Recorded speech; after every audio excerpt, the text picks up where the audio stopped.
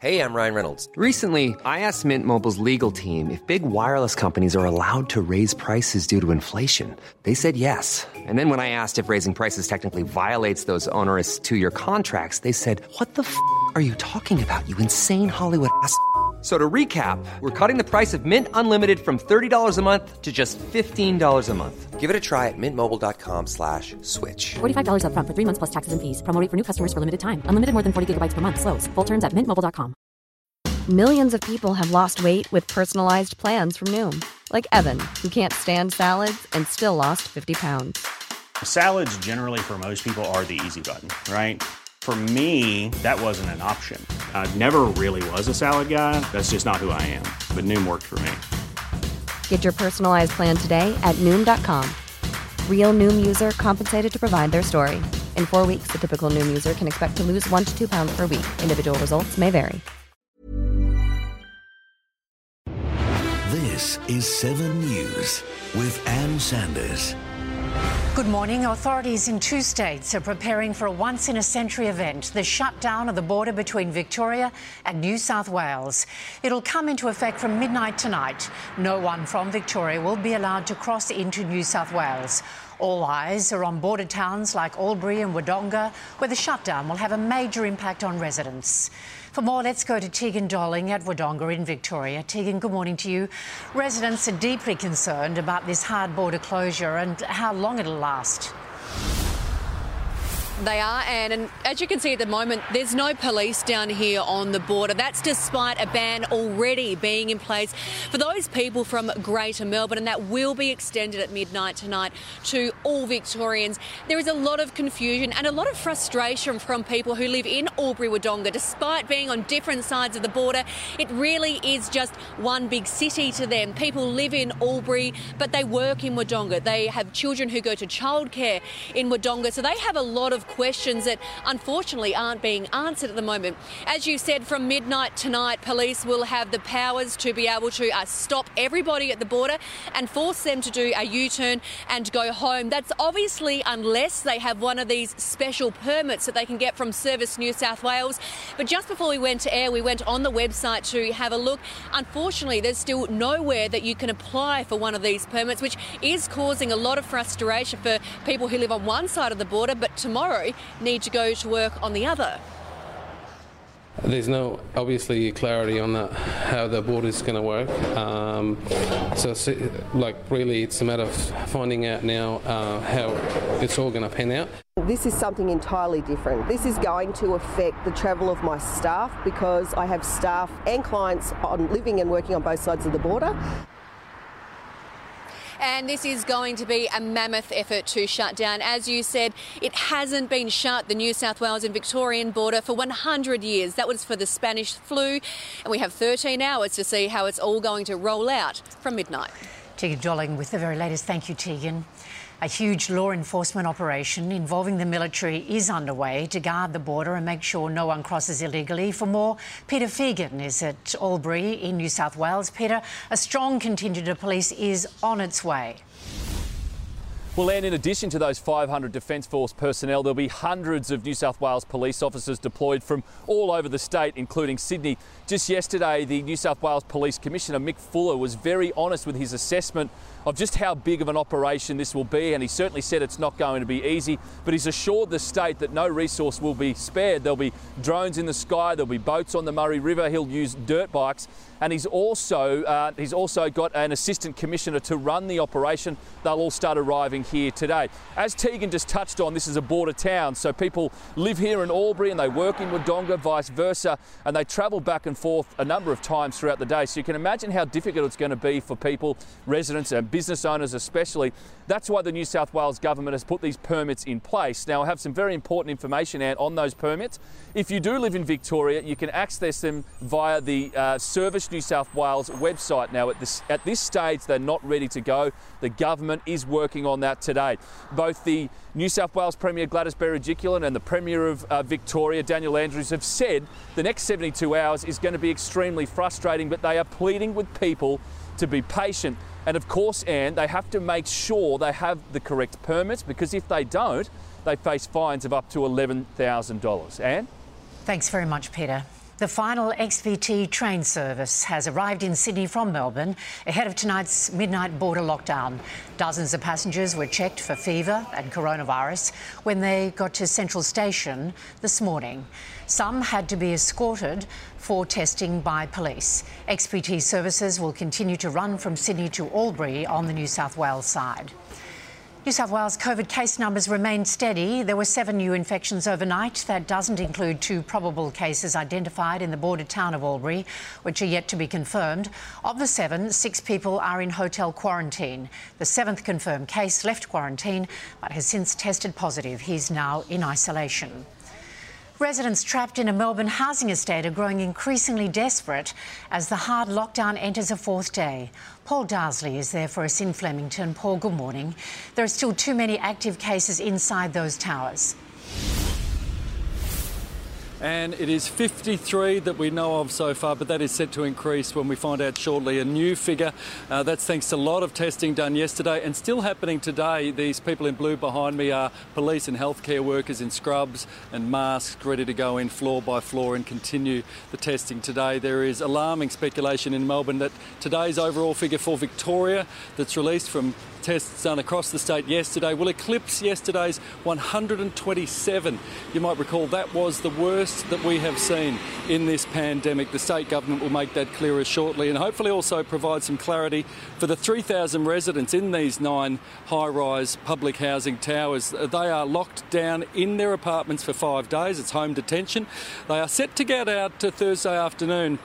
But most residents I've spoken to expect that to be extended to possibly even 2 weeks. The big issue had been food. Slowly low proper food supplies are getting in part thanks not just to the state government, but an enormous effort by charities and members of the public who have been dropping food to charities. But the big issue also is mental health for these people who simply cannot get out to get fresh air. And now nearby, in a nearby council, the City of Yarra, there is a push by some to have all the residents in their 12 high-rise public housing towers tested in Richmond, Collingwood and Fitzroy because there's fears of a similar outbreak there. That will also become clearer at that state government press conference this afternoon.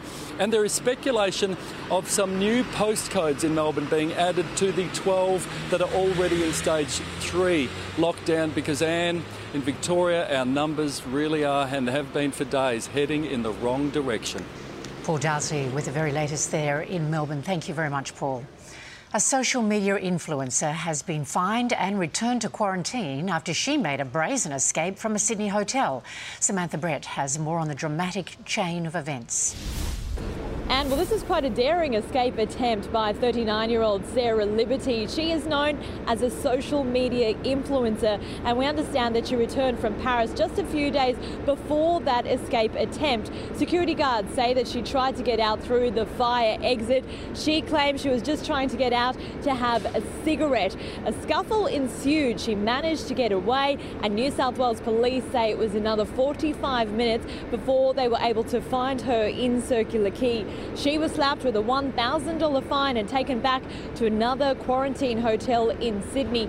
Police will also allege that there was some damage that was done to her hotel room. If this is the case, then she is facing some very serious charges. Anne? Thanks, Sam. There are calls to raise the rate of GST in order to help Australia's economy recover from the coronavirus pandemic. Political reporter Taylor Aiken is live in Canberra. Good morning, Taylor. Take us through the details. Morning, Anne. Well, as states and territories grapple with ways to kickstart their economy through the recession, a new report has called for the rate of GST to be raised to 12.5%. Analysis from independent firm PricewaterhouseCoopers argues by hiking the GST and extending it to areas that are currently exempt, such as fresh food, education and health, would boost revenue by $40 billion a year. They believe that this would be enough to help the states cover the shortfall sparked by axing taxes like stamp duty in order to help boost the economy once restrictions are eased. There are, however, concerns that a hike would unfairly target low-income households who would lose about 11% of their gross income to GST, while high-income households would only lose 4.8%. But for any changes to be made, all states would have to agree, with some raising serious concerns about any proposed tax increase during our work worst recession in 90 years. Anne? Taylor Aitken reporting. Thank you, Taylor. Supermarket chains have lifted product limits brought on by a renewed surge of panic buying in the wake of Victoria's outbreak of COVID-19. Woolworths is removing all limits aside from a cap on the amount of toilet paper customers can buy, while Coles is lifting all buying restrictions. Both companies will monitor demand, and Woolworths says it'll bring limits back if it has to. Police are hunting arsonists responsible for a blaze that destroyed a barber shop in the Sydney suburb of Burwood overnight. Witnesses saw a car reverse through the shop windows and a man run inside and set fire to the business early this morning. Firefighters couldn't save the barber shop but managed to stop the flames from spreading to neighbouring businesses. Petrol prices have soared back to pre-pandemic levels, with Queensland drivers left the most out of pocket. Brisbane drivers are reportedly paying more for petrol, $1.40 compared to $1.37 on average a litre in other cities. Experts say prices should start to drop in the coming weeks, so if you can, hold off filling up for now. The former girlfriend of convicted pedophile Jeffrey Epstein has been moved to a holding cell ahead of her first court appearance. Ghislaine Maxwell is accused of grooming underage girls for the disgraced financier and even abusing them herself. Paul Kadak has more. Good morning, Anne. A year to the day after Jeffrey Epstein was arrested on sex trafficking charges, his longtime associate and former girlfriend, Ghislaine Maxwell, has been taken to a New York City jail cell, facing charges of helping Epstein recruit and sexually abuse girls as young as 14 years old in the mid-1990s. The FBI swooped on a luxury home in New Hampshire to arrest the 58-year-old last week. Maxwell has previously denied allegations against her. She's also a longtime friend of Prince Andrew, who still faces questions about his involvement with Epstein, with calls again today for the Prince to speak with authorities. If I were Prince Andrew, I would want to speak to the prosecutors before Ms. Maxwell speaks to the prosecutors. And the clock is ticking. She could decide to speak to them at any time. Does he need a gold-plated invitation delivered by footmen who bow or curtsy to him in order to sit there with prosecutors? A friend of Ghislaine Maxwell was asked if she was likely to reveal what she knows. Will she implicate Prince Andrew? I would say hell would have to freeze over. But she is facing 35 years in jail, so maybe hell has frozen over. Maxwell is set to face court in New York on Saturday, Australian time. Anne? Thanks, Paul. China's flooding emergency is worsening as torrential rain swamped the country's south. Raging floodwaters were so strong they swept away a bridge still under construction. Hundreds of people have been rescued, but others haven't been so lucky. The death toll stands at 121. The flood alert level has been raised, including for Wuhan, the original epicentre of the coronavirus pandemic.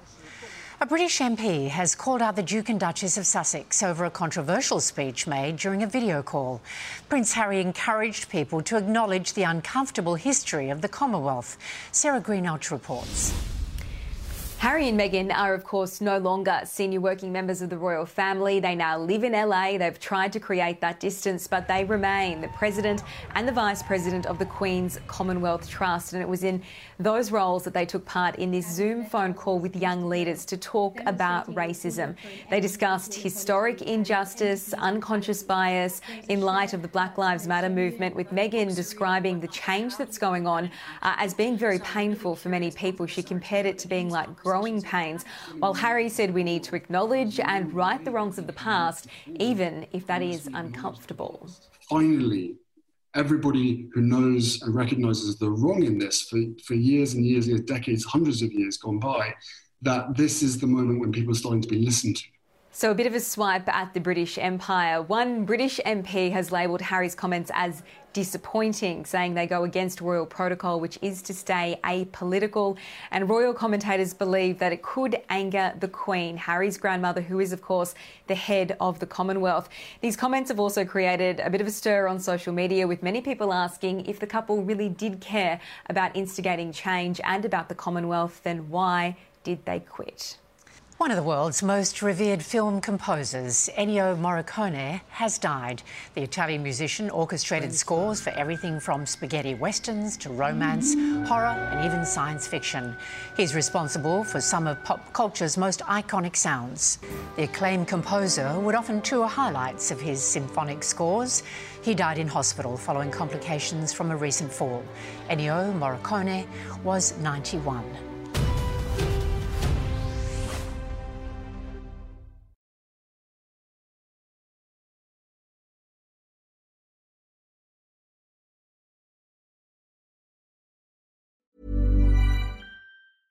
Want truly hydrated skin? Meet Osea's Body Care Breakthrough Hyaluronic Body Serum. It's clinically proven to increase hydration by 161%. It's lightweight, fast-absorbing, and delivers 24 hours of hydration for silky smooth skin without any sticky afterfeel. Treat your skin to clean, vegan skincare from Osea. Get 10% off your first order with code SUMMER at OseaMalibu.com. That's OSEA Malibu.com, code SUMMER. When you need mealtime inspiration, it's worth shopping Kroger, where you'll find over 30,000 mouth-watering choices that excite your inner foodie. And no matter what tasty choice you make, you'll enjoy our everyday low prices, plus extra ways to save, like digital coupons worth over $600 each week. You can also save up to $1 off per gallon at the pump with fuel points. More savings and more inspiring flavors make shopping Kroger worth it every time. Kroger, fresh for everyone. Fuel restrictions apply.